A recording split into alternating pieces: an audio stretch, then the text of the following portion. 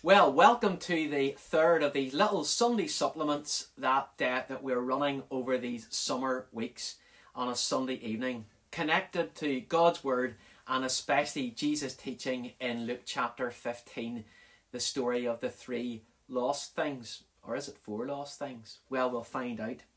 Hope you've got a Bible open there. Have it open at Luke chapter 15. We're focusing again today on Luke chapter 15 verses 11 to 32. We were playing a bit of a game around the kitchen table one day after dinner and we were asking different questions. Do you prefer carrots or peas? And everyone was voting and saying what they preferred. Do you prefer football or rugby? Do you prefer steak or do you prefer chicken? Do you prefer pop music or rap music? Do you prefer, and so it went on. And then one of the kids chirped up, do you prefer Murphy or Choa? That's our dog or our cat. That was a bit of a challenging one. How do you admit that you prefer one of your pets over the other one? We all kind of voted one way, and I won't tell you which way it was. But then one of the kids very quickly turned to Julie and I and asked, well, who's your favourite child? It's not the kind of question you want to be asked, is it? And we should, of course, have all those very diplomatic answers, and we love them each the same. Whenever we come to the story in Luke chapter 15, it's a bit of a question, isn't it? For whom is it easier to get to heaven? A good person or a bad person? I remember asking that question in a small group in one of my previous churches where I served, and we were just studying together a book by Tim Keller called The Prodigal God. And we asked that question, who is it easier to get to heaven, a good person or a bad person? It's kind of a strange question, is it? But as you read the story here, who gets into the Father's house at the end? It's the bad son, isn't it? It's the prodigal. And you see, that can cause all sorts of indignation in our hearts and cause us to shout out and scream, that's not fair, that's not right. Surely God loves good people more than he loves bad people. I wonder how you would respond to that question in your own heart today. Look at Luke chapter 15 verse 12.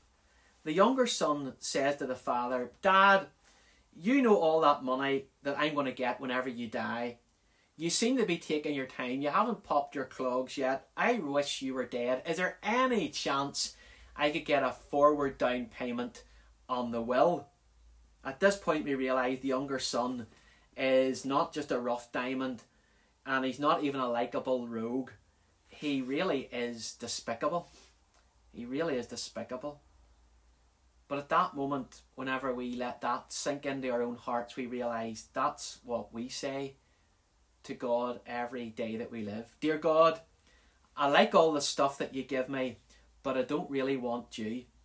I want your things, but I don't want any kind of meaningful relationship. That's the default sinful mode of all of us in our human hearts. We like the things that God gives us, but God don't intrude or intervene or expect too much of us. We've all said to God, I want your things, but I don't want you. But the difference is, the younger brother, well, he actually voiced it. He said it out loud to his dad. He admitted it to his dad face to face. Whereas the older brothers in life never ever said out loud. They're not as brave, they're not as brazen. But did you notice what happened in verse 12? This is something we often miss in the story. The father divided his property between them. The older brother actually did get the down payment on the will, even though the father wasn't dead. So the older brother had just as much extra money to hand as the younger brother did. It's what they chose to do with it made the difference. The older brother also takes the father's things. He doesn't come and ask the father for them, but he takes them nonetheless. And as we'll see, the older brother has a disastrous relationship with his dad in the end. Neither sinners nor slaves want the Lord. They only want to make use of what the Lord gives them. The sinners take his blessings and they all run off to the far country, whereas the slaves take his blessings and build up their own reputation in their own field. But even the hearts of older brothers are set in the far country. Do you notice how the older brother kind of almost fantasizes about it? He almost dreams as if he was there and what the younger brother might be up to. He says in verse 30, imagine the younger brother wasting his money with prostitutes and while living. But we're never told in the story that the younger boy does that. The boy is back home, and he's a moralist and he's a purist, and he'll live by the rules and he won't overstretch the mark. But he dreams in his mind what he maybe would like to be doing. In his mind he visits the far country, and he goes there in his mind, but he doesn't go there physically. And that's why it's vital to burst the bubble of such fantasies. The far country is always just this imaginary mirage of a place. The younger son seeks riches, but he ends up broke. He seeks freedom, but he ends up being enslaved. He wants feasting, but he ends up starving. He wants while living, and he ends up in a pigsty. In the far country, that's where it all goes wrong. And if the far country's beckoning you, if you as a younger person watching this tonight and you're thinking, oh, it's so much more exciting, the far country is the brochure, but the pigsty is the reality. You never think, oh, I wish I could experience something of that to then realise how great God is at the end. No, it doesn't work like that. The far country will not set you free. True liberation is found at home, in the Father, in the one who stood there waiting for us, the one who welcomes sinners and eats with them. You're never more free, we're never more joyful, we're never more alive than we stand there embraced in the Father's arms. Maybe we need to admit our badness before we realise the incredible grace and goodness of our Lord Jesus Christ. Let's pray together.